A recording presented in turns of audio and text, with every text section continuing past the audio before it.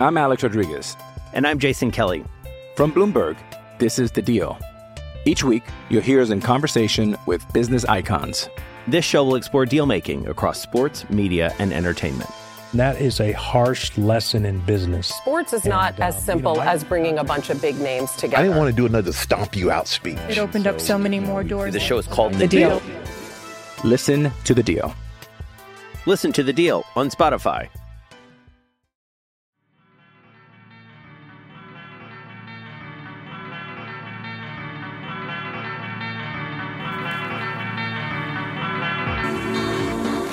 Hello and welcome to today's episode of Surf Splendor. I'm your host, as usual, David Scales, and before we get into the bulk of today's show, a couple little orders of business to attend to. Firstly is just that we've updated our website, the music archive on our website, with a Spotify player. So for every episode, there's a Spotify playlist with each song from each episode, all the way episode 1 through, current episode, which I think is 37, or today's 38. So if you use Spotify, you can go on to our site and either play it from our site or just search on Spotify for Surf Splendor, and you have access to all of our playlists there. So check that out. And then, of course, on our website, all past episodes are archived for free as well. If you're new to the show and you haven't heard the past 37 episodes, everything is there, archived for free. And each show actually has its own page dedicated with the related media. So in today's show, we talk about a couple of different surf videos, and so we link out to all that stuff. Everything can just be found on one page on surfsplendorpodcast.com. So check that out. And then also feel free to share the show with friends from there. Post today's show on their Facebook wall or tweet it to them or whatever. And that really just helps grow our show, which we really need it to do. I mean, it certainly has grown and it continues to grow every month. So I appreciate you sharing. But again, the more listeners that we have, the more shows we'll be able to produce and also just attract bigger fish, attract bigger guests and industry personalities all the way up till Kelly Slater, which is the ultimate goal, of course, for everybody in the surf world. But thank you for listening, as always. And then if you listen to the show in iTunes or Stitcher, just make sure to rate and review the show there. Again, that serves to the same effort of helping the show kind of grow and be found by others. So that's it. That's it for business. Follow us on Instagram and Facebook and all that kind of stuff. Just search Surf Splendor. That's where you'll find it all. And enjoy today's show. It's an episode of Surf News with Scott Bass, and I will be back at the end of the show to close us out. Thanks again.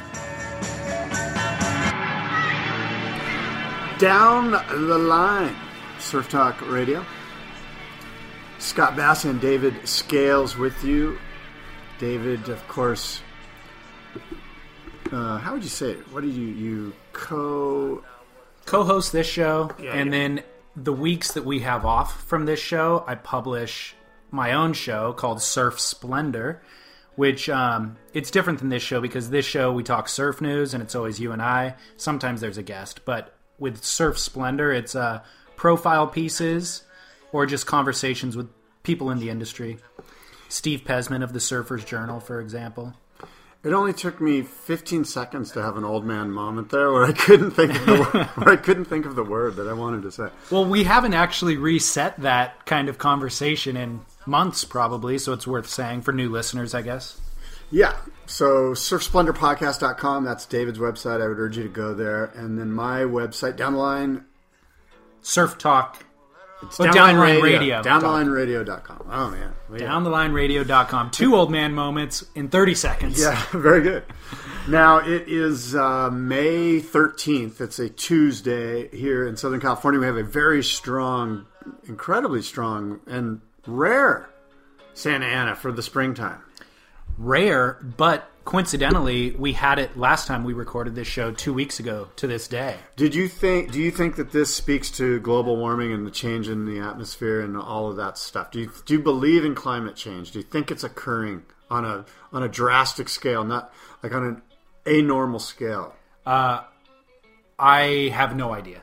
I don't think that it's happening, but I don't not think that it's happening. I'm not invested or educated or up to date on the information well enough to form a opinion.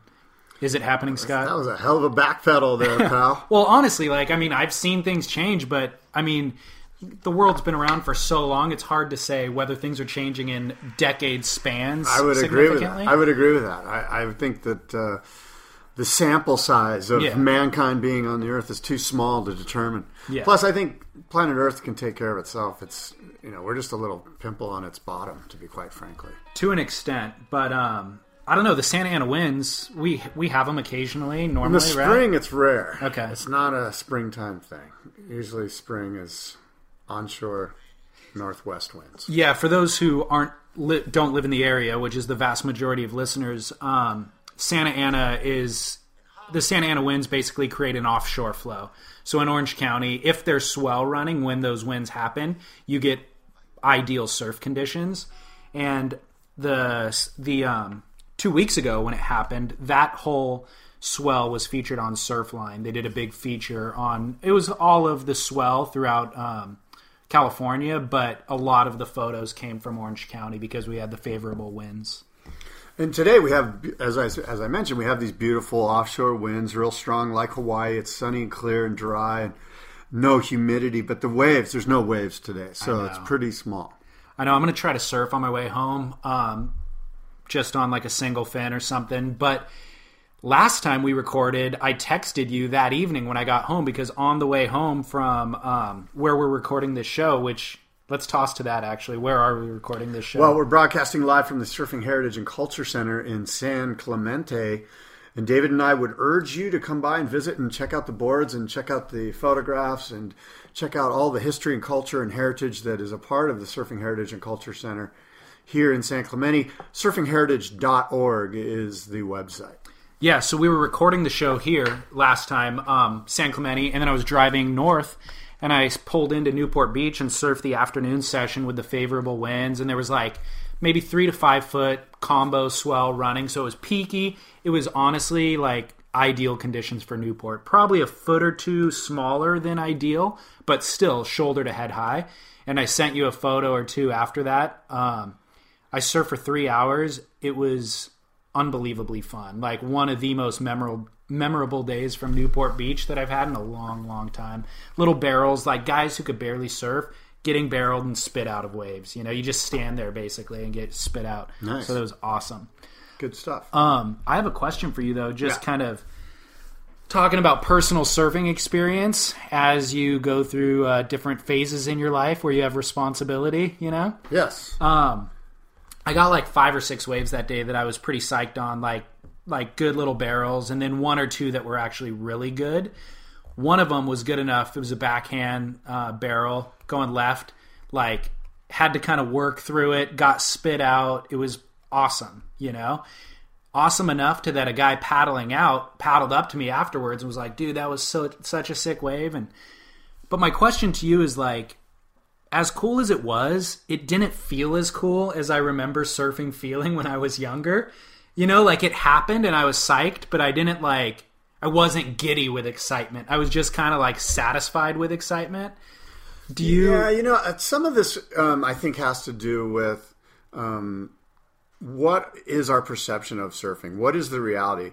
Would you surf if nobody watched you surf? Sometimes, we surf because we want to get, as kids, we want approval from our friends, our fellow surf buddies. Right. We want them to, and we want people to watch us surf, and it's kind of a vanity play, and it's an ego stroke. Mm-hmm. And so I think when you get to that place where you're like, you know what, him paddling up to me and saying, hey, that was a great wave, didn't feel quite as good.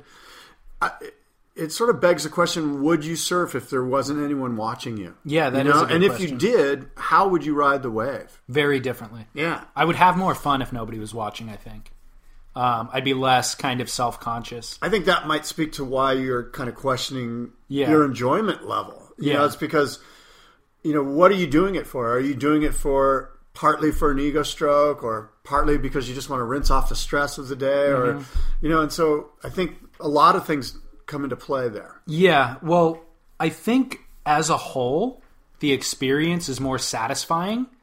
I don't have the huge highs and huge lows. You know, like catching that wave didn't spike my excitement level, but when I go home at night or throughout the course of the week, I might not surf for another week. I'm still living off that kind of enjoyment or the satisfaction of having accomplished, you know, something that I enjoyed doing. Whereas in the past, it's like I'd get that spike of excitement, but the next day, if I wasn't at the beach at 6 a.m., I would then be spiking with a low, you know? Yeah, So, I do know. I follow that completely, and I think it's important that you try to get in the water more. I don't think once a week is enough for you. That's not true. I mean, I was surfing a lot, especially during that run of swell, but I was just using that as an example. And to further that point, though, that means having equipment so that you can get in the ocean every day. Right. And it means riding a stand-up board if you have to do a long-distance paddle. Mm-hmm. It means riding a longboard, riding a fish, riding a shortboard, taking a hand plane if you want to go to the wedge and get wet. Yeah. But get in the ocean. Yeah. Because it's, especially as we get older, it's easy to kind of get kicked off the horse and not get back on. And I think it's important for our stress level to stay in the water. I know you got an email to read, but I've got a segue based on your point, which was a couple days after that swell, it had kind of gotten a lot smaller, and I was not psyched to go surf, just my normal equipment having had those great waves. And Surfer Magazine and probably the Encyclopedia of Surfing also posted a little tribute video to Derek Hind. Did you see any of that stuff? No, but I can imagine. I've seen plenty of what Derek does. So yeah. The fin-free stuff is incredible. That's what it was. It was like they posted a video of him riding kind of knee-high right on a fin-free surfboard, doing little slides, and he has enough channels in the bottom of the board where he can get drive out of it, but then he would break free of the drive and go into a slide, and it looked so fun and so rad that then when I was at the beach the next day and the waves are 1.5 feet, I'm like, screw it, I'm going to go finless. And so I did like 2 or 3 days straight of trying to surf finless, and it was mind-opening. Yeah. It was crazy. Difficult, I bet. So difficult. Like, I learned from watching him just to stay super low. Yeah. Almost in like a drop knee stance almost, you know? But I was able to really figure it out and have a blast doing it. Like, where I could kind of drive down the line a little bit and then at the appropriate part go into a spin and come out of the spin. And it was like a day where, kind of to your point, I wouldn't have paddled out. And I ended up surfing for 2 hours, just being completely challenged. New muscles were challenged too. Like I was sore in different ways because I was so low the whole time. But I just had it was a radical experience, you know? Yeah, guy. Yeah. You know what I mean? That's a yeah, guy moment. Right yeah, there. it was. I'll post the video on surfsplendorpodcast.com of Derek Hind for people to see. Yeah. There's a lot of J-Bay footage of him too, like a double and triple overhead J-Bay going finless. Yeah. Crazy. So fast too. Yeah. You can go so fast. So. Well, hopefully we've inspired somebody to try that. Well, I'll get to this email. Teddy Allen from Miami Beach, from South Beach, Florida, sends us an email. And he says, I was paddling out yesterday afternoon after listening to the show. And this occurred exactly when you guys were debating the surfboard as art. Mr. Porpoise reminded me what real art really is. It is an expression. With all due respect, I disagree with your assertion that the surfboard is a piece of art. While many surfboards can be unique and can be crafted by legends, the material itself is not the art. Instead, the board is simply a tool for the artist, or in this case, the surfer, to display artistic expression through riding waves. So in my opinion, the surfboard is analogous. Thank you. Analogous to a paintbrush. The brush is not the art, but it serves as a tool for an artist to produce art. Likewise, the board is simply a functional tool for surfers like you and me to express our artistic outlet. And this is exactly what you want. So Teddy brings up a great point, and then at the end of his email, he says, hey, you guys should talk about Mason Ho. He's probably today's hottest free surfer. Admit it, we love watching that whippersnapper, at least for now. So I know you have some stuff about Mason Ho we'll get into in a minute, but Teddy brings up some great points, and one great point, that the board isn't the art, it's the tool. I really like Teddy's enthusiasm or like investment in the show, to actually kind of go into deep thought about what it is we were talking about, which our point was kind of in reference to the boardroom show, which you're hosting this weekend, and which is just honoring board builders. And as much as I like Teddy's point, and I think he has a valid point, I would argue a separate point, which is that both things are artists. I agree, like the surfer is the artist expressing himself on a wave, but the craftsman is undeniably an artist too, and they're in fact crafting this block of foam, which is more analogous to a sculptor with, either clay or marble or whatever the medium is.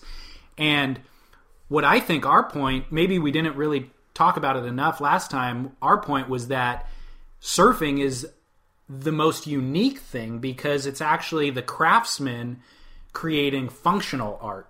So the paintbrush thing isn't really a true example, and there probably isn't a true example out there that you can compare surfing with, and that's why we love it so much. It's one artist creating a functional art form that another artist can then use. Yeah, and you could take it a step further and just say perhaps if there were craftsmen that were making paintbrushes and each one was completely different, and no two paintbrushes were the same, and each was made with different horse hairs and different types of materials that would make for the paintbrush to be used on the canvas in a different way, then we would have the, what's the word I'm having a problem with? Appropriate metaphor. Yeah, there you go. So there's probably knife makers, like Japanese knives that are,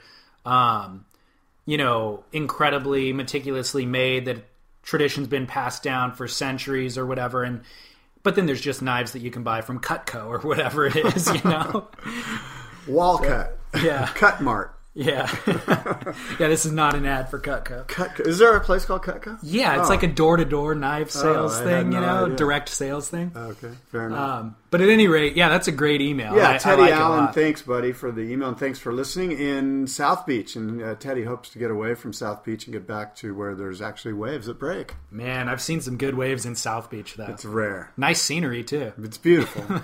It's warm, but it's rare. Tell me... Mason Ho. Mason. Okay, yeah. So Teddy brought up Mason Ho as an incredible free surfer. We were talking about some of the greatest free surfers out there, and I think I had said Rob Machado and Craig Anderson, and we talked about Dane. I love Mason Ho. Your thoughts on Mason Ho? First of all, I love Mason Ho. I do too. I think he's a great guy. He's a free spirit. He is fun to watch. Yeah. I'm a big fan. Yeah, I'm a big fan too, and I've spent time with Mason in and out of the water, and not enough to call him a friend, but definitely I've spent time with him over the past 5 years, and I like him a lot. I think he's nothing but just a kind, like the image that you see online is his true self. Like he's a cool dude. Yeah. But I've actually received a number of tweets and emails about a video of Mason Ho that I'll just play for you now, which is during Surfline's Wave of the Winter contest. They asked Mason to describe his perfect wave, and this has got to be one of the funniest. I don't know. Is it embarrassing as surfers? Let's let the viewers decide. I hope they can themselves. listen. I hope they can hear it. You're gonna have to crank it up. So I know. Give it some volume. My wave of the winter, the gnarliest. If we could do anything, I'd say the gnarliest one would be take off. Not at the normal second reef, just a little bit more outside and deep, and then take off on a 6'11", or take off on something something underneath a 7-foot board. Take off out the back there. Take off switch foot, boom, goofy foot, ride in, little top turn, boom, jump regular, cruise. See a boogie board chick trying to go, oh, come in, honey, drop in, no worries, boom, cruising. Let her drop in, pack, little chop hop behind her so she doesn't see. Boom, come in, cross right there, right, and she's in a crossover, just fucking somehow scoop her onto the board, and get her on the board, and then just grab rail coming into the inside. And when she gets on, do a little fade too, a little fade, look down, and then look at her ass, and then just boom, grab right by it. So everyone on the beach just thinks that you're grabbing her ass, but it's really the rail. And then so you grab the rail, but your butt's right there, and you're just looking at it, not even looking at the wave, just like, oh, and then boom, you just go from that butt to just crystal clear, like, prettiest wave in the world, and you're just like, oh my, and you just forget about it, and you just adjust your stance and just step on her back and just, and then just like, go like this, look at the beach, yeah, boys, and then just let the lip, boom, fall over you, and then you're just like in there with the chick, and then can't say what you're doing with her in the barrel because it's so secret. Only water. If there's a water angle, then you're lucky. So you're with the chick in the barrel, and you're just getting pitted over a couple foam balls. Even a foam ball in front, so you can't even see what we're doing. And then, boom, when we come out of the barrel, I want my pants to be on my head, the chick's wetsuit all like, or whatever, chick's wetsuit on perfect, but then her hair all screwed up, and then don't even claim the wave, just kind of like, whoosh, shoo her off, and then do a little method, boop, boom, and then land it, and just act like you're coming in, and just whoosh, Johnny Boy hard kick out, boom, and then paddle right all the way back out, like through Pupukea, like so no one could talk to you, like you just got it to yourself, just like wave of the winter, motherfuckers, wave of the winter, and then so that would be my literally my dream wave. All right, wow, Mason Ho's dream wave. Okay, so a number of people emailed that to me, and a couple of them were because I went on a rant during one show about just like professionalism in surfing, yes, and how we need to kind of steer clear of the Spicoli stereotype. But while I believe that's true for us professionals in the industry and the big brands, when they're Instagramming, they need to know that. Or press releases. Yeah. They need to know that a lot is 2 words, Basic information like that. I learn something every time we do this, David. Thank you.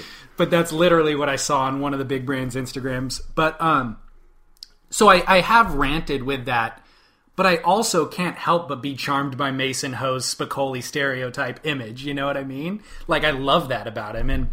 And so, I don't know. I'm conflicted. I think people are charmed by that. I think surfers themselves kind of get that.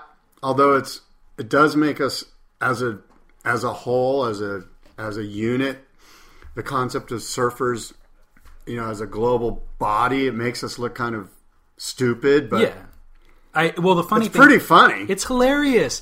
It's super funny. If you don't know if you're not a surfer watching that, it's funny. But it's even funnier if you do know Pipeline and Pupukea and like all those details, I thought it was brilliant. It's a little bit misogynist, though. I'm not sure. Also funny.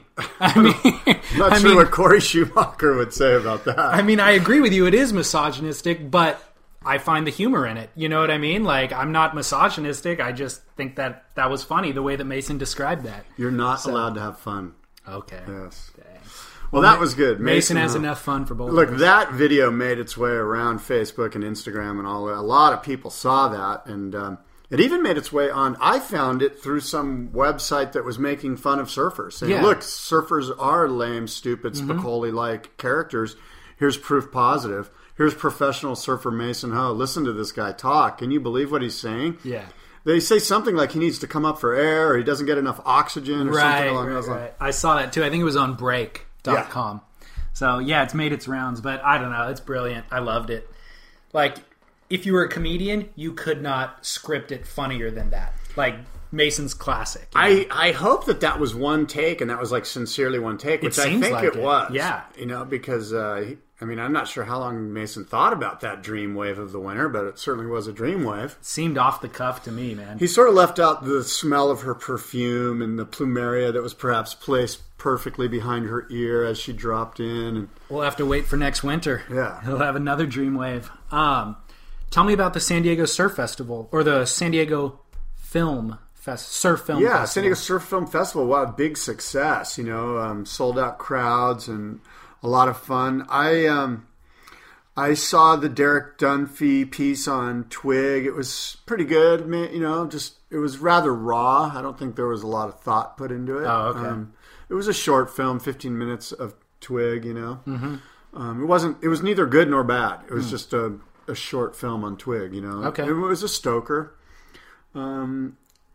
And then I saw a movie called Granite Stoke, which was about New Hampshire, surfing in New Hampshire. The Granite State? Is that what that is? Yeah. Okay. New Hampshire's the Granite State, so it's called Granite Stoke, or Granite Stoke.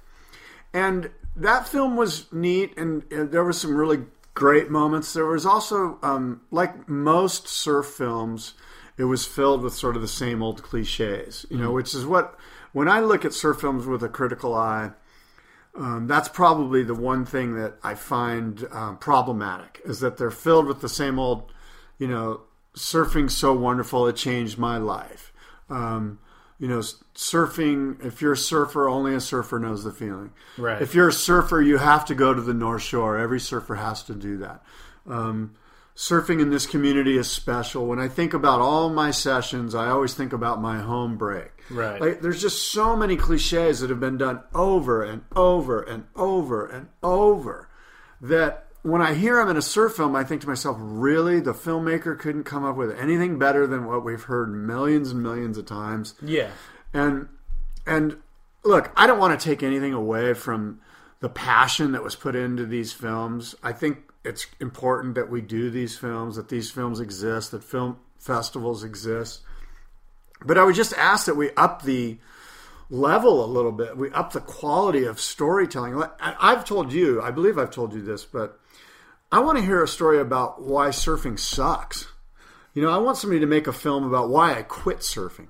We know all the reasons why surfing's great. Please don't make me make a film about that again. I don't want to hear about how great surfing is and how it changed your life and how the surfing community rallied around. There's one central part of this movie. There's this little girl named Molly who sadly passes away from cancer. Wow. And the surf community there rallies around her. And it's great. And I actually got choked up. I welled up a little bit in my eyes. And it was very touching. But then they went on to say that, hey, you know what? This community's special because we rallied around Molly and her parents. Well, guess what? Every community rallies around kids with cancer. And it's not just your community is what I'm saying. And so they sort of made it seem like, hey, this community's special because we rallied around. Well, that's not the case. It was special that you did rally around her and her family, but there's communities right now that are rallying around kids with cancer all around the world. It wasn't unique to the surfing community. Right. Yeah. And that's sort of what, if I'm going to be hypercritical. But again, I find myself kind of parsing my words a little bit because I don't want to dampen anyone's enthusiasm to make a surf film. I would just suggest to you that you really find something unique and go with it. And don't make the same old surf film. Well, the best documentaries, regardless of surf or not, are just about individuals. And they go into depth about telling an individual story. And so that's kind of what I'm more interested in is I would love to know the story of somebody with an interesting life who happens to surf. Surfing's part of their life, but... Well, here's the thing. Here's the character in this movie, right? To me, the character in this movie is the state of New Hampshire. Okay. And surfing in New Hampshire. And they had some great footage of these guys that are hardcore snow. But this film could have been done in 5 minutes. Oh, okay. And it was 40 minutes. Right. And so there's, obviously editing issues. But again, I'm not saying it was a bad film. It was a great movie. I'm glad they make. I'm just sitting here telling you that, look, as sort of a talking head here on the podcast, I have to tell you the way I felt about it. And that's the way I felt about not just that film, but lots of surf films. And I've seen lots of surf films. And quite frankly, films that I've made that were horrible and cliche-ridden. And it's time to up our game a little bit and let's do something. And like I said, one of the greatest films I saw was a film about surfing in Finland. This was last year, not this year. And because Finland became the story. That's interesting to me. That's the character. That's the protagonist. And I agree. With surf, whether it's documentary film or just surf edits, just surf porn edits, so to speak, both of those have become very tired to me. Like, I haven't really seen anything in probably years now that really inspired me or was fresh or new. There's probably a few actually that I have, but I can't think of them now. Maybe we've talked about them on the show, but by and large, it's like people just keep following the same formula, and it is tired. It is. Was there any that you saw that you loved? No, but I only saw 3 movies. One night, basically. Yeah, I just went to one night. I saw 3 movies, and nothing that I loved. But I'm sure there were some great films. I only saw just a small sampling of what was available. And again, I'm not saying they were bad. I'm just saying that certainly there could be improvements. And there were many moments in the films that were great. And I'm not here to... I don't want to be the guy that poo-poos the filmmakers, because I know how much heart and passion it goes into making a film. It's hard, and there's no money in it. It's time consuming. Sounds like podcasting. Yeah. But you're also a guy who's seen hundreds and hundreds of surf films. So for an average viewer at the film festival, they might have loved some of this stuff because it was fresh to them, you know? Yeah. Yeah. I reached out. I mentioned last podcast that I wanted to do a show from there or with some of the filmmakers. I emailed, I would say 6 of the filmmakers, none of which transpired to an interview. So that was unfortunate. They didn't get back to you, or it just didn't work out, or whatever? Half didn't get back, and half were out of town. And so it was like, I kind of, these questions that you and I have right now that we're bringing up is the exact stuff that I wanted to discuss with them. Yeah. And I'm unfortunately haven't been able to pull those together, but maybe we'll make it happen, you know, on a month unrelated to the Surf Film Festival. Just do it on its own. It used to be uncrowded. Now it's crowded. We should do something about the etiquette in the lineup. Is that's another one of the themes? No, I mean, really? There's just the same themes throughout every single movie. It's really? No kidding, dude. Yeah. You had to put this on film? Can you send me an email? On a completely, I don't know, incidental note, one media platform that I've really enjoyed lately are Surfing Magazine's flip books. Have you seen those? No. Okay.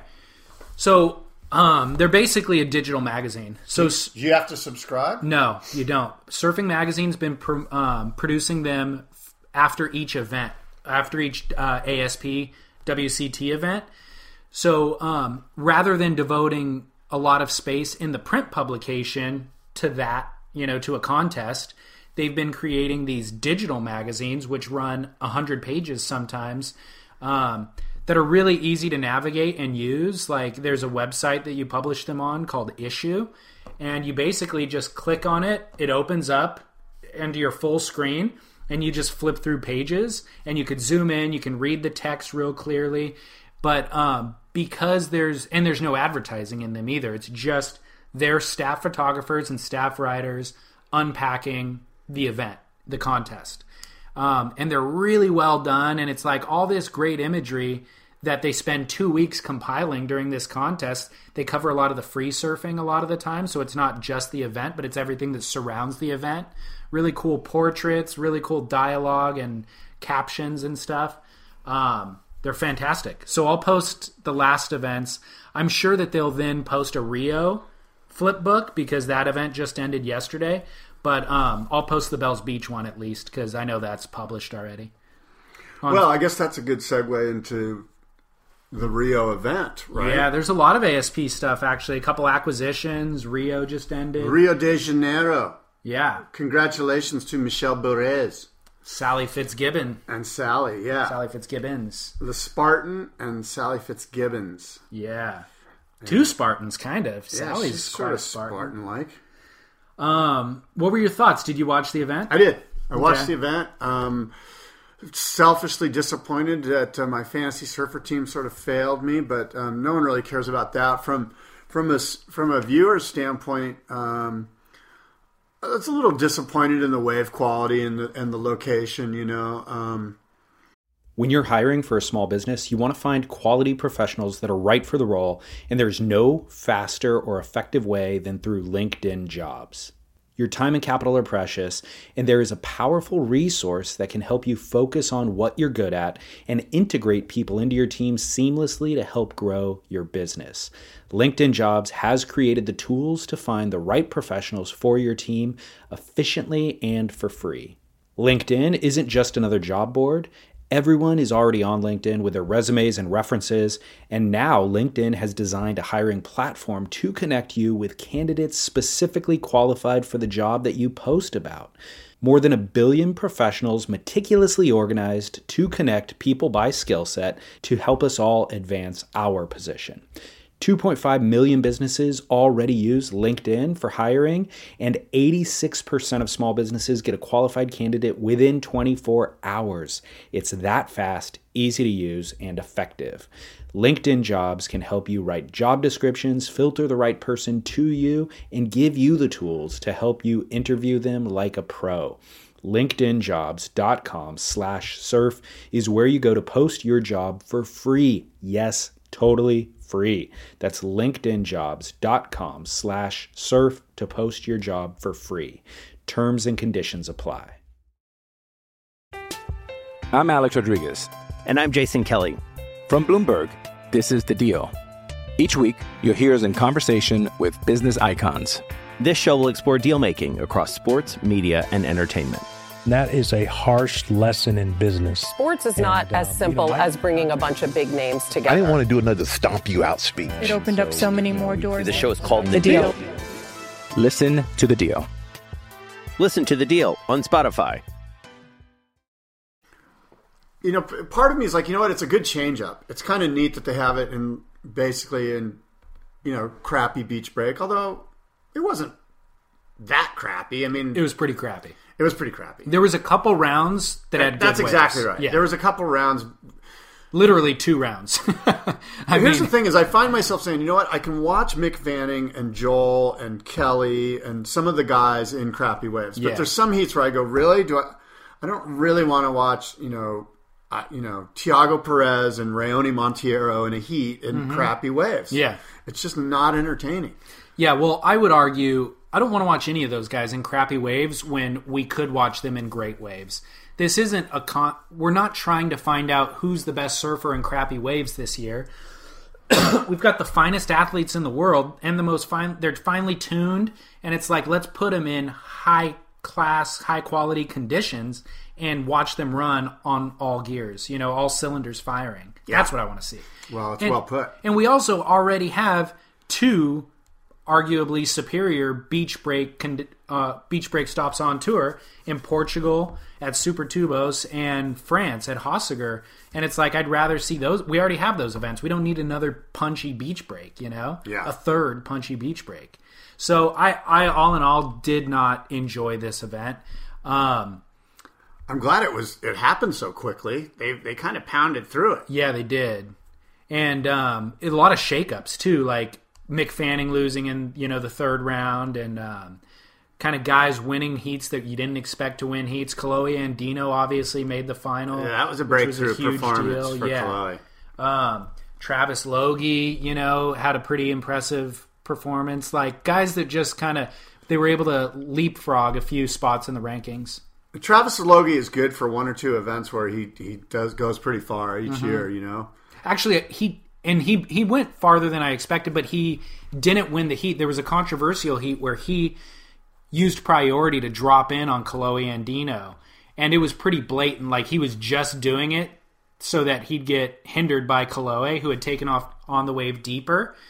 Dropped in straight on Chloe, blocked Chloe, and it was just the shoulder of the wave. Like, there was no scoring potential in that wave, but the judges deemed that Chloe hindered his scoring potential, gave Chloe the interference, but because it was such a low-scoring heat, Chloe beat Travis with 1 wave, which was only like a 6.5 or a 6.7. And that speaks to how bad the waves were. It does, because there was a lot of heats that guys made it through without a 10-point total.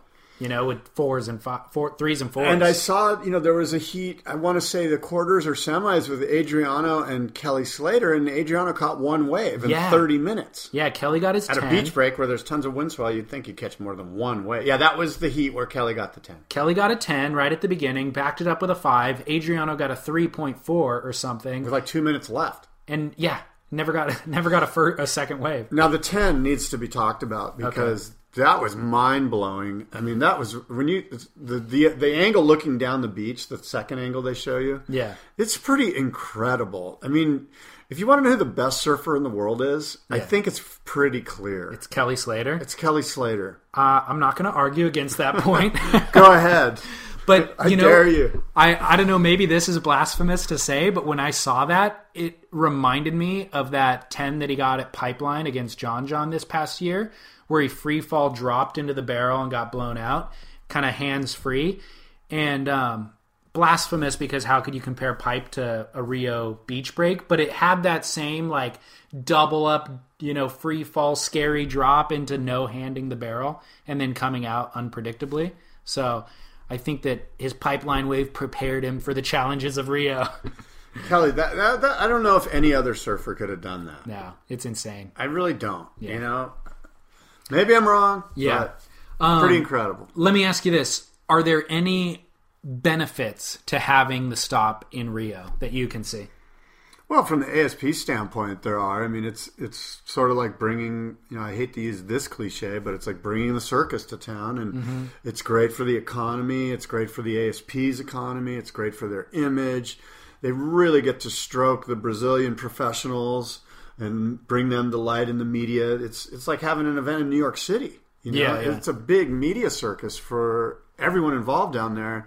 And probably there's, even the non-Brazilian surfers get a lot of benefit of the Australians and the Americans and so forth. So I get why they're doing it, but you could and you already made the great point that, look, at the end of the day, if it's really about great waves, then that shouldn't be a spot or a stop on the tour. I think there's probably a lot of other events that they can do there that would have some of the same benefit that don't have to be a CT event. Some of the QS, like the Prime event at Saquarema is happening next week, and they can incorporate some of that same community benefit into that event, I would think. Maybe, but from the ASP standpoint, look, they want to showcase their finest. They want Kelly Slater there in front of the entire Brazilian media. Yeah. Surfing in Brazil is like it is in Australia. It's front page news. Right. It's a big, big deal. So it's kind of like having a world tennis stop. Like you got to have one in your main country. I do like that there seems to be a lot of community outreach with that stop. The Waves for Water campaign, which is partnered with Hurley, gets a lot of the Hurley team riders to go and work there. I saw that Kelly Slater went and worked with mixed martial arts fighter Vitor Belfort in one of the jiu-jitsu gyms there and went and did demos and hung out with all the kids. And so I see a lot, especially on people's Instagrams, surfers' Instagrams, going and doing community outreach and working with kids in the favelas, because there's a lot of poverty. Yeah, and that's all very cool. And so, are you going to give it a pass because of that? No, heck no. Yeah. But I think, again, they should incorporate some of that stuff into other events. We don't need a CT event. I mean, really what it amounts to is it's boring to the event itself is boring to watch from a viewer standpoint. You watch 10 or 15 waves get ridden just to see one 5-point ride. Yeah. Literally. Yeah. And then, I mean, the percentage of 8s and 10s that we saw throughout the event was probably the lowest we'll see all year on tour. And that's worth noting and taking into consideration, for where we hold events. I don't see them taking this event off the tour. It's just got too much. There's too much upside for all the other aspects that we mentioned.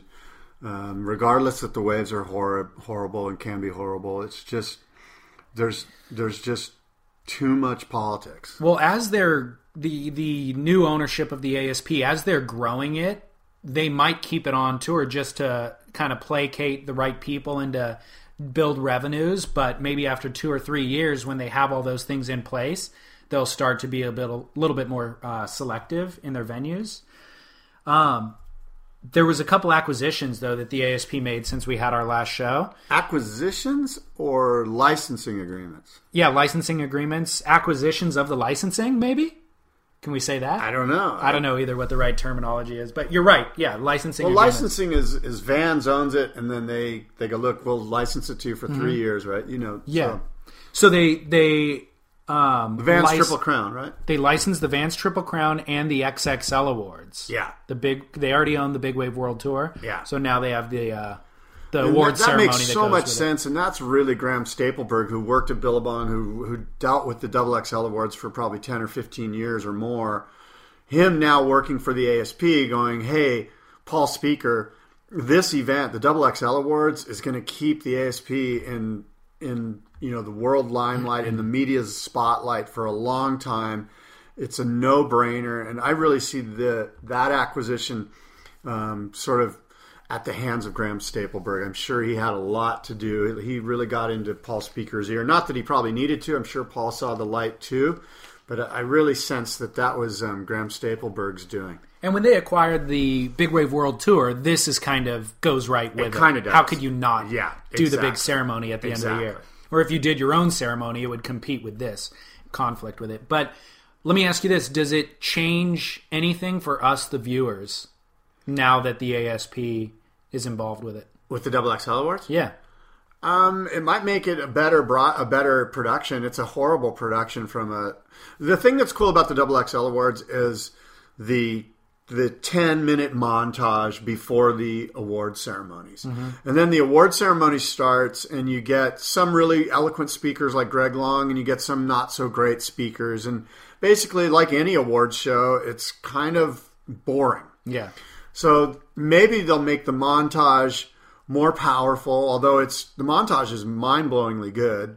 Bill Sharp puts it together with some producers, and it's awesome. And I've gone to the XXL Awards and left right after the montage, knowing I don't want to hear all of these drunk guys on stage. Right. And I think so maybe what we'll see is an elongation of the montage sequences and maybe a shortening of the speeches somehow. Well, we just had the 2014 awards, and you made predictions in our last show, and I think they came true, right?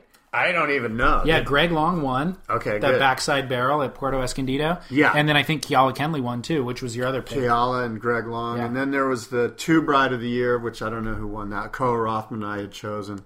Yeah, Koa won that, too. Yeah. So good calls, man. Hey, I'm a voting member of the Academy. They're probably going to take me off as a voting member after my criticism here on the air. Well, and after you don't even know the results of who won. Well, I watched it, and I watched the montage, and I watched Graham Stapleberg up there, who's very eloquent. But once you start getting into... Yeah. It's just, you've been to one award show, you've been to a million of them, and you kind of lose it. Well, I think part of the benefit with the ASP being involved now is co-sponsorship stuff. Like...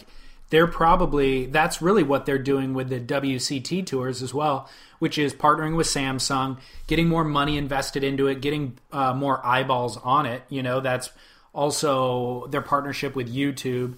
It's like, let's try to get this out to the masses. More eyeballs equal more sponsors equals more dollars that we can then spread around to the surfers.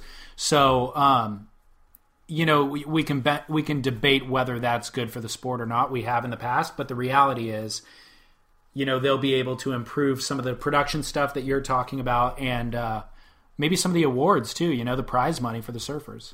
A cool thing that they could do in Rio, as I think about it, is let's say they have the event at that island on the... Fernando? Yeah.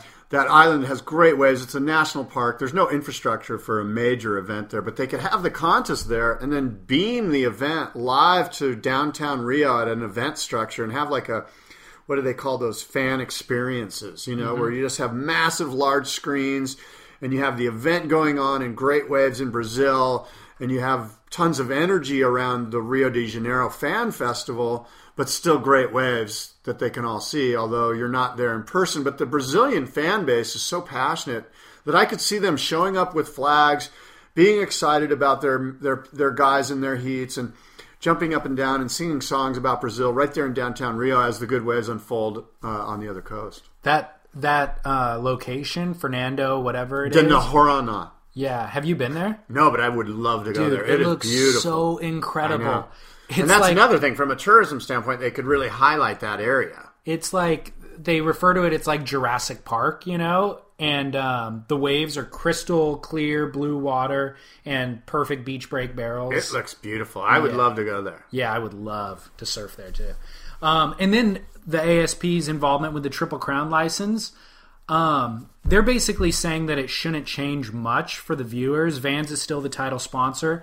One key factor, though, that I read was that the new feature of this year's Billabong Pipe Masters, which is part of the Triple Crown, will be the Pipe Trials event. Right. They're going to do an event within the event. Right. So it'll exist like the normal trials events do in other parts of the world. Yeah. Previously, the 2 wild card entries came from the Vulcan Pipe Pro, I think. Well, yeah, a series of events in Hawaii. Okay. Vulcan Pipe Pro being one of them, but there was a series of events that led to like the Hawaiian champion that got the 2 guys that got their seeds. Right. And in the past, wasn't it more than 2 local wild cards, though? Well, yeah, there was like 10. 16 or something, Yeah. you know? And so the winners of the Vulcan Pipe did get in, the top 2 guys, and then they also took the top HPAC guys, the Hawaiian Pro HPAC guys, and put them in there. And that equaled like a total of 12 or 14 Hawaiian local pipeline specialists. Right. And now they're taking all of those specialists and putting them into a trials event,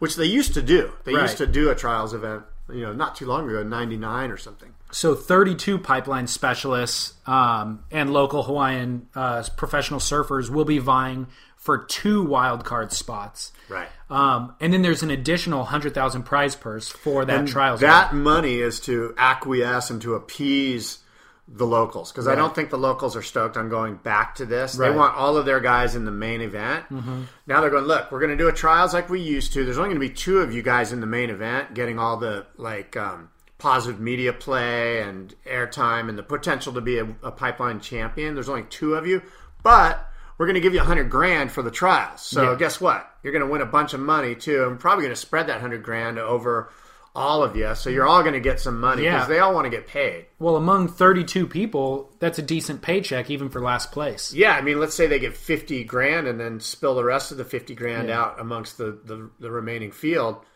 It's going to be pretty good for them. And when I read that, I said, okay, this is how they're going to appease them, because otherwise that wouldn't play very well. Yeah, and that was a complaint that we had with the last season too. Was just like, why is the wild card entry system different for this event than other events? So I'm glad to see it go this way, and also it benefits the WCT guys who wait all year to surf pipeline, basically. And even if they go surf it in the winter, they're really not going to get waves. So this gives them same access to the break and to this contest that they have in the other events throughout the year. Because the way it worked last year was the first round for them was an elimination round, whereas in other events, the second if they win the first round, they leapfrog to the third. If they lose in the first, they get to go into the second and have a second chance, basically. So this allows that to take place at pipeline. I also heard some chatter on the message boards about the Marty Thomas and the Triple Crown guys had a meeting with the permit people in Honolulu. They came out of the meeting basically saying, what happened in the meeting? And there was some chatter that, well, this now means that all heats are man on man. Oh, really? Which I thought all the heats were man on man anyway, even though they were overlapping man on man. Okay. Were there any 3-man heats? I think even in like the Reef event at Haleiwa and Sunset Beach, I don't know. We would need to do some more research on this. Okay. But I heard some chatter online about all heats are going to be man-on-man heats. I can't imagine they're going to do that at Sunset Beach. But we'll see. Yeah, that'd be crazy. Interesting, though. I mean, I could see him doing it at Pipe. Maybe that's what it was. Yeah. Because, before they had to do overlapping heats, maybe now they're just not going to have overlapping heats because the main event's only going to have 32 guys. Right. Interesting. All right, well, we'll get back to that. I mean, if they probably haven't even published that information, but you and I can ask a few people and then talk about it on our next show. Get to the bottom of it. You want to hear about a shark deterrent wetsuit? Yes. All right. Hamish Jolly is a swimmer and entrepreneur in Australia. And he basically did a TED Talk talking about this wetsuit that he's created. And basically it's just a wetsuit that's banded with white stripes to kind of replicate natural poisonous marine life. And they've done tests with it, of course, in the ocean in sharks' natural environment where they put a dummy with the wetsuit on versus a dummy with a black neoprene wetsuit. And they film it, and they have video of that in his TED Talk. And I'll post the TED Talk on surfsplendorpodcast.com. What happens? His invention works. And does the other wetsuit, black one gets munched on? Gets eaten. And the other one doesn't get eaten. Correct. So the striped white wetsuit is a shark deterrent, basically, based on their research. Nice. Yeah, it's pretty awesome. And I noticed during the Margaret... You get that from my knees down. You get it for your whole body. I don't need it for my whole. I'm not going to be in the water that. I mean, my knees are my legs are dangling over my board. That's when I think I'm going to get attacked. Do you ever paddle? Yes, so I'll need it on my arms. I'll need it on my arms and on my legs, but I don't need it on my torso. He has like a diamond kind of shape in the torso that is black, and everything else is striped. So you kind of nailed it. But I noticed during the Margaret River event, I think it was Taj Burrow's caddy had a wetsuit like that. That was like homemade though. It looked like he had even sprayed it maybe with white stripes. And so this research had been out there for a while, but this is the first guy who's actually done significant amount of research on his own. And he's having an independent study, like research group also kind of do their own research. So it'll be a while before the wetsuits come to market. But he was saying, I look at 10 years in the future and I can't imagine that wetsuits will still be black. I would agree with that. That makes tons of sense. Why wouldn't we just go with the white stripes? But so this suggests then that there's no animal in the ocean that has white stripes or that has this striped camouflage feature that gets attacked by sharks. Well, he used the example of the pilot fish, which swim with the shark and feed off the shark, which the shark never attacks. And there's snake species in Fiji that have that same banding on them. It's a very... and then there's some species that actually convert to that when they go into defense mode. They can alter their look. So the only problem is we don't look good in stripes. It makes you look fat, actually. They're horizontal. I wonder if we could do vertical stripes. They better go vertical, elongate. Especially for us middle-aged men. This kind of relates, though, to the shark calling controversy that exists there that we talked about in the past. Yes, WA, Western Australia. That actually came to an end. I don't know if you remember when we reported on it. They were doing like a 3-month trial window of shark calling. Yeah. Since they ended that recently. And so what they found was that since January, more than 100 sharks were caught on the drum lines. And I think, let's see, it says many were released because they were smaller than the 3-meter minimum size, but at least a few dozen sharks were killed, including smaller sharks that were drowned after being hooked. In one case, an 8-foot tiger shark was revived by conservationists after it was released from the large hook. So interesting, and I don't think all the the data points are in to really determine whether or not it was successful or not, but that's the update. So we'll keep you posted on that. Have you seen this, speaking of sharks, have you seen this Laird Hamilton golf board? Where no. So Laird Hamilton, the one that many blame for the stand-up paddle invasion or popularity, Laird has invented this new golf board, which is basically, it's like a Segway. And in this video, Laird paddles through a lagoon, steps off his stand-up paddleboard, steps right onto this Segway for golfing, and is immediately on the first tee box with a 3-wood in his hand. And as basically it's a skateboard with big wheels on it. As it moves through the fairway, Laird is swinging the golf club and hitting the ball and moving along at a brisk clip here. On land, on a golf course. So it's like amphibious vehicle. Yeah. Oh, so it doesn't go on water. No. I'm sorry. It's for golfing. Okay. Gotcha. It's for golfing, and the idea is to increase the speed of play. I get it. Preserve the traditional game of golf, but change the way. So anyway, that's okay. So it's a motorized skateboard for the golf course. It's a motorized Segway, like a mall cop thing. Gotcha. I had envisioned exactly as you had described it, but on water. And he designed it? Here he goes. We're watching What? Laird now. I don't know if he designed it, but he's their official spokesperson. Wow. He gets involved in some weird stuff, dude. Like in terms of the various projects that surfers have been involved with over the years, he picks some weird ones. He does. Anyway, so the Laird golf board, I don't think you'll see that on fairways anytime soon. I don't know if that's going to go over very well. Wow. Amongst the traditional golf world. Yeah. Did you hear that our Chaz Smith, who we've discussed at length in this show, is leaving surf writing? Yes. Oh, you did. Yeah. Okay. He's hanging up his surf pen. published a piece on Surfing magazine, and this is a month or two old news, but we never got around to talking about it previously. Yeah. But basically saying he's going back to war correspondence and abandoning surf writing. So, well, good for him. Yeah. I don't know. He's out on top. Go out on top. Yeah, I guess. Is he on top? He wrote a book. He did a pretty good book. I mean, people are talking about it. I don't think he's allowed back on the North Shore. Yeah, Welcome to Paradise, Now Go to Hell is the name of his book that we've discussed. Yeah. For those who haven't listened, controversial book on the North Shore. You should definitely read it. It's a great read. Yeah. Super fun, easy to read book. I've been following him on Instagram, and he's been posting a lot of stuff from, I think he's in Georgia right now, but a lot of stuff from the Middle East. So, interesting.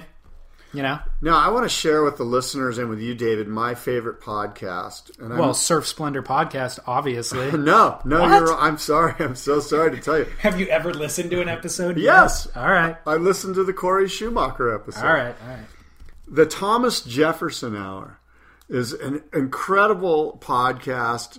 It's produced by two gentlemen. One, Clay Jenkinson, who is a academic. He's a humanitarian scholar, and he's an expert on everything Thomas Jefferson. And in the Thomas Jefferson Hour podcast, Clay goes into character as President Jefferson, and then his co-host asks the president questions about just relevant issues of the day, today, or back in Jefferson's era. They'll have a different topic each show. Each show they have a different topic, and it's fascinating. I'm a history geek, and I find it just I can't get enough of the Thomas Jefferson Hour podcast. So if you're not listening to Surf Splendor podcast or Down the Line Radio, you might check out, and if you're a history freak like me, you might check out the Thomas Jefferson Hour, and I'll have you know that they take phone calls from listeners, and they take emails much like we do. And I have called in and been on the Thomas Jefferson Hour podcast, and I asked President Jefferson about surfing, of what he thought of the idea of riding waves, the idea of spending idle time chasing waves down, nothing of any sort of industrious endeavor. It's all quite seems to be just lazy, quite frankly, what we do. And you'll have to listen to President Jefferson's response, and this was a few years ago now. Well, you just had your third old man moment. I did. Yeah, we talked about this previously on this show. Oh, we did? Yeah. God. My God. And you told that story, too, about calling in. You let me go. You just dangled me out there. You were just like fishing. You were just like, look at this old man running. Yeah. Well, maybe I'm not doing bad for 65. That's true. Maybe some people didn't listen to that episode, so I thought it was worth you going into it again. Oh, you dangled me out there, David. No. Yes, you let me run like an old man with Alzheimer's. Just let me walk down the block, and you grabbed me before I got lost. The level of expertise that guy has, Jenkinson, is pretty amazing. He can talk. He's like, have you listened to it? Yeah. Oh, yeah. Do you like it? No, I don't. Oh, you don't? Oh, well, you got to be a fan. I do like it, but I only like certain subjects that they talk about. Like, they did an episode on intellectual property, which was kind of boring, but then they did an episode on Benjamin Franklin, know, and that was really interesting. Yeah. They did an episode on wine, because Thomas Jefferson was huge into wine. Yes, he was. So I listened to that, and that was really interesting. The women of Jefferson, I thought, was pretty good, too. So, the amount of detail and expertise that he has is, of course, makes it compelling. Well, he's incredible. I just want to double check his name. I don't know if it's Jenkinson or if it's Jenkins. Clay. Yeah, it's Clay Jenkinson. Clay Jenkinson. I find the show fascinating, but I am a Jefferson geek, so yeah, very cool. Chris Ward caught an incredible wave at Puerto Escondido. I don't know if you saw it on Surfline or not. It was my must-see moment, dude. That's your must-see moment. Yes. Yeah, it's an incredible tube ride. It was just last week during the South Swell. And Chris Ward will be at the boardroom. You can come talk to Chris and Corey Lopez about Chris's wave. But enough about the boardroom. That ride was incredible. Very late drop. He almost skidded out at the bottom. He sort of bumped his rail and finally caught his line. And pretty neat ride. One that kind of makes you go, you know what? I need to go to Puerto. That was insane. It made me think I never need to go to Puerto. Yeah, it's pretty heavy. Heavy closed out beach breaks, you know? Yeah. But, I mean, that ride to me, it is my must-see moment. Not to jump ahead in the show, but it's my must-see moment because it reminds me of everything that I grew up loving about Chris Ward. Like, and I did. You know, I loved Chris Ward, and I used to see stuff like that from him all the time. You know, and nowadays we don't see it as frequently, and when we do see him, he doesn't always have that same amount of spontaneity and just radical rawness. But that moment was the epitome of it. He's not careless. What's the word I'm looking for? Reckless. Yeah. You know, he's completely reckless in his approach to surfing. Yeah. Just paddles into this triple overhead thumping beach break like way too late. And then just all he's looking at is making it to the bottom. But when he does that, he then instinctively just kind of digs in and jumps up into the line that he needs to take, kind of free falls in, barely catches his fins at the bottom, jumps into the high line, and then the thing just almost closes out, just runs way down the beach without him. You can't even see him. You're looking into it, can't see him. The thing spits. He comes flying out, and he's just enthusiastic, like claiming it accidentally. It's just an insane ride. And I don't know. I love Chris. You know? Yeah, you nailed it. Reckless is a great way to describe his approach surfing to surfing. Yeah. So definitely a radical wave. Well, I don't know what else you got. I have a busy day ahead of me here, David Scales. So. I got a Duke and a Kook. Okay. What do you want first? The Duke, Kahanamoku. Okay. The Duke is a follow-up from a topic I brought up last show, which is Dustin Barca running for mayor. I saw that. He actually has filed his papers. He has. So I said, you know... What do you think the chances of Dustin Barca becoming the mayor? I think they're really good. You do? I do. If it's based on votes? Yeah, well, that's what it's based on. He's mobilized that community in droves. So I would think that, yeah, he'd be a huge... I would bet that there's some, how do you say, ghosts in the closet? Is that the right phrase? Yeah. Doesn't he have a criminal record? Skeletons in the closet? Yeah, skeletons in the closet. Yeah, but that's all out in the open. They're not in the closet, and I don't think anybody cares. And you could be right, especially in that community, which is... it's pretty passionate about its Hawaiian heritage, and Dustin seems to be on that side of the argument and all of this stuff. So it's going to be interesting to see how it plays out. I do know that whoever his challenger is going to be from sort of that pro-business, that pro-right wing, and there's going to be a lot of money there. And I don't know how much money is in Dustin's election coffers, but you got to think that his opponent's going to have a ton of money from corporate America, namely Monsanto. Yeah, Monsanto. So basically, Barca for Mayor is his website. I think that to give listeners an idea, I don't know if everybody knows who Dustin Barca is, but he's a professional surfer from Kauai who gained his reputation from coming to the North Shore when he was younger, and then he's become a professional or kind of pro-amateur MMA fighter as well, who's become politically active because of a lot of the genetic farming that's taking place on Kauai. And so he's mobilized a lot of the community to march against Monsanto's, the main company, but a lot of the GMOs that are kind of depleting the land in Kauai. And then also there's evidence of the water supply being poisoned and things like that. So he's been doing that for the last couple of years and developed quite a following in his march. But he said the reason why he's running for mayor in an interview that he did with Stab Magazine, I think yesterday, that he was in town one day and he knew that the current incumbent mayor was being sued by Monsanto and some of these big corporations. And then he found out that those are the companies that are actually funding that guy's campaign in the past as well, and his current campaign. So these companies are the mayor's biggest supporters, but they are the exact people who are suing him for legislation that he's trying to pass against them. So Barca was like, look at this hypocrisy and look at all the corruption in politics. Somebody needs to do something about it. And I think he had prompting from friends who said, like, hey, we will financially back you to help get the funds in place to make this happen. So I agree with you that, yes, he's probably underfunded compared to the incumbent. However, that matters less in Kauai than I think it would anywhere else in the United States. Yeah. And he's basically running for mayor of Kauai and Niihau, which is a privately owned island. I think it's the 7th largest inhabited island in the Hawaii chain. Yeah. But it's owned by one family, basically, and it has been since the 1800s. Basically, Dustin has 4 initiatives, and that is sustainable agriculture, cultural revival. His 3rd is a war on drugs, and the 4th is restoring purity of the water supply. Cultural revival, what does that mean?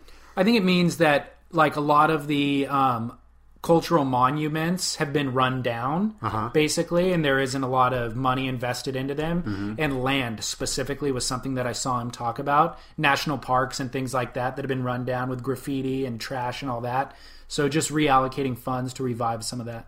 All right, well, it's going to be interesting to see how that plays out. That's going to be, Hawaii has a history of surfers in politics. Of course, Senator Fred Hemmings being the one that comes to mind, and he was a Republican senator in D.C. Representing Hawaii for a number of years. I have a personal thought about it. I think politics, especially in America, are very corrupt, and I kind of keep them at an arm's length because I think everybody has, like you said, skeletons in the closet, and I don't know.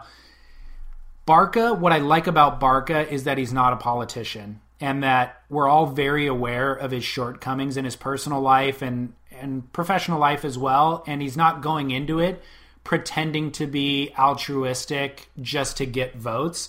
Like, we've seen his altruism come out of a more pure place. Right, but what I hope doesn't happen, but what I could see happening is once he gets handlers around him and they start to massage him into a politician, and within 8-9 months, whatever it is, he all of a sudden all that stuff that you just mentioned that we love about him is gone because he's been massaged and those rough edges have been sanded down, and now he just sounds like another politician. So we hope that his handlers don't take that, for lack of a better phrase, that edge off of Dustin, that they keep his motivations pure and sincere. Right. Yeah, that's a good point. And I know nothing about the incumbent, so, I'm not a voting citizen there, so I'm not voting for Dustin as opposed to the incumbent, but I'm supporting Dustin, I think, just from the mainland, just because I like the idea of an everyman, running for the position. Yeah. So, Kook of the day. Kook of the week. Kook of the week. Kook of the week. I know that you always try to make me shame one individual. You don't have to shame. I don't want you to shame. That's what you want. Okay. Yeah, I try to diffuse the kook among a group. But what good is Kook of the week if you. Well, I'm going to take it a full different direction that you didn't even see coming. It's Beyonce's husband, Jay-Z. So there's an Instagram account that's worth following called Kook of the Day. And that's your Kook of the week? No, I'm actually just relating them to our Kook of the week. They're doing a similar mission. Oh my God! You have an Instagram account? It cannot be Kook. It has to be a person. You gotta check them out. Actually, all right. Kook of the day. Kook of the day. Kook underscore. I think you got to underscore where the spaces are. Yeah. But basically, and this person, this Instagram has created somebody that you think is deserving of your Kook of the week. Everybody that they put on there is deserving of the Kook of the week. Oh my! What if we get put on there? We could get put on there, but I'm going to show you a few pictures. This one picture they posted 3 days ago is a guy buying a Wave Storm in Costco, but he's in a wetsuit. That guy is awesome. He's fully suited. Embrace your inner kook. That's the greatest picture I've ever seen. They're all user-submitted photos. People that see kooks out in their real life take a photo and send it to Kook of the Day. And okay. So a guy in a wetsuit Can anyone in Costco. Post to this? Can anyone post to this? You Instagram? email it to them, and then they post it. This is a guy who's got his longboard in the back of his truck, taking it to the beach in North Carolina, but the single fin is put on backwards. Yes. So that's that guy's a kook. Yeah. This is a guy... That can't be real. This is a guy in a bank at the teller. He matches the aesthetic of the bank. He's got... It's coincidental. No. A guy who's standing at the teller at the bank in a wetsuit, fully suited. Is he dripping water from his legs there? It looks like there's a wet footprint under him as well. Nice. And again, it's just like a candid photo that a person in line at the bank saw, a guy standing in a wetsuit, so he took a photo of Hey, that guy. you know what? People stand in banks in their yoga outfits and their running outfits. What's wrong with being in a full wetsuit at a bank teller? I don't know, man. Maybe you could be on Kook of the Day if you show up like that. I say embrace your inner kook. The sooner that you realize that we're all kooks, the happier you'll be. Yep. All right, cool, dude. Well, that's all I got. All right, well, great show. Again, our emails, hello@surfsplendorpodcast.com and surftalksandiego at gmail.com. Even though Scott knew one email address, it was my email address. That was the fourth old man moment of this show. And for the record, I'm not 65. 67. He's lying about his age. Mentally, I might be 65. Anyway, until next week, thanks for listening. Adios. Aloha.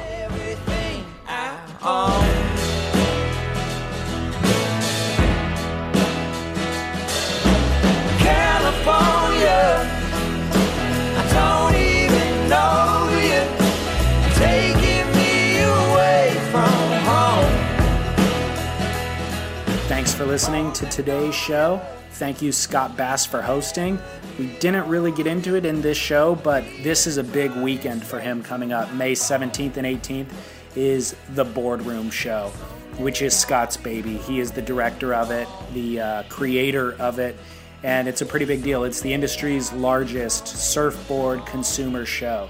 So it's just like any other convention center type show for any other industry, but it's all surfboards, and it's everybody's there. I mean, board builders from iconic kind of legendary dudes from the early days all the way up to Matt Biolis and all the current guys. So if you're interested in surfboards or surfing in any capacity, it's an amazing show, and you should go if you're in Southern California. It's in San Diego at the Del Mar Fairgrounds. Boardroomshow.com is his website. Everything you need to know can be found there. I'll be there. So that is it for today's show. You can find everything that we discussed in this show on surfsplendorpodcast.com. And then make sure to check out the updated music archive, updated with the Spotify player, and go back and listen to all the music from past episodes. Or just search Surf Splendor on Spotify, and you can find our account and all of our playlists. So enjoy that, and thank you for listening. Thank you for always sharing this show. If you listen in iTunes or Stitcher, just make sure to rate and review the show. That helps others to find it. And I guess until next time, we'll be back with a lot of new series of board builders and shapers interviews based on this weekend's Boardroom Show. We've got a lot of stuff lined up, and we'll kind of sprinkle them in over the next few months, so not to hit you with all of, board building episodes in a row. So anyways, until next week, this is your host, David Scales, saying thank you for listening. Thank you for sharing the show. We will see you next week. Aloha.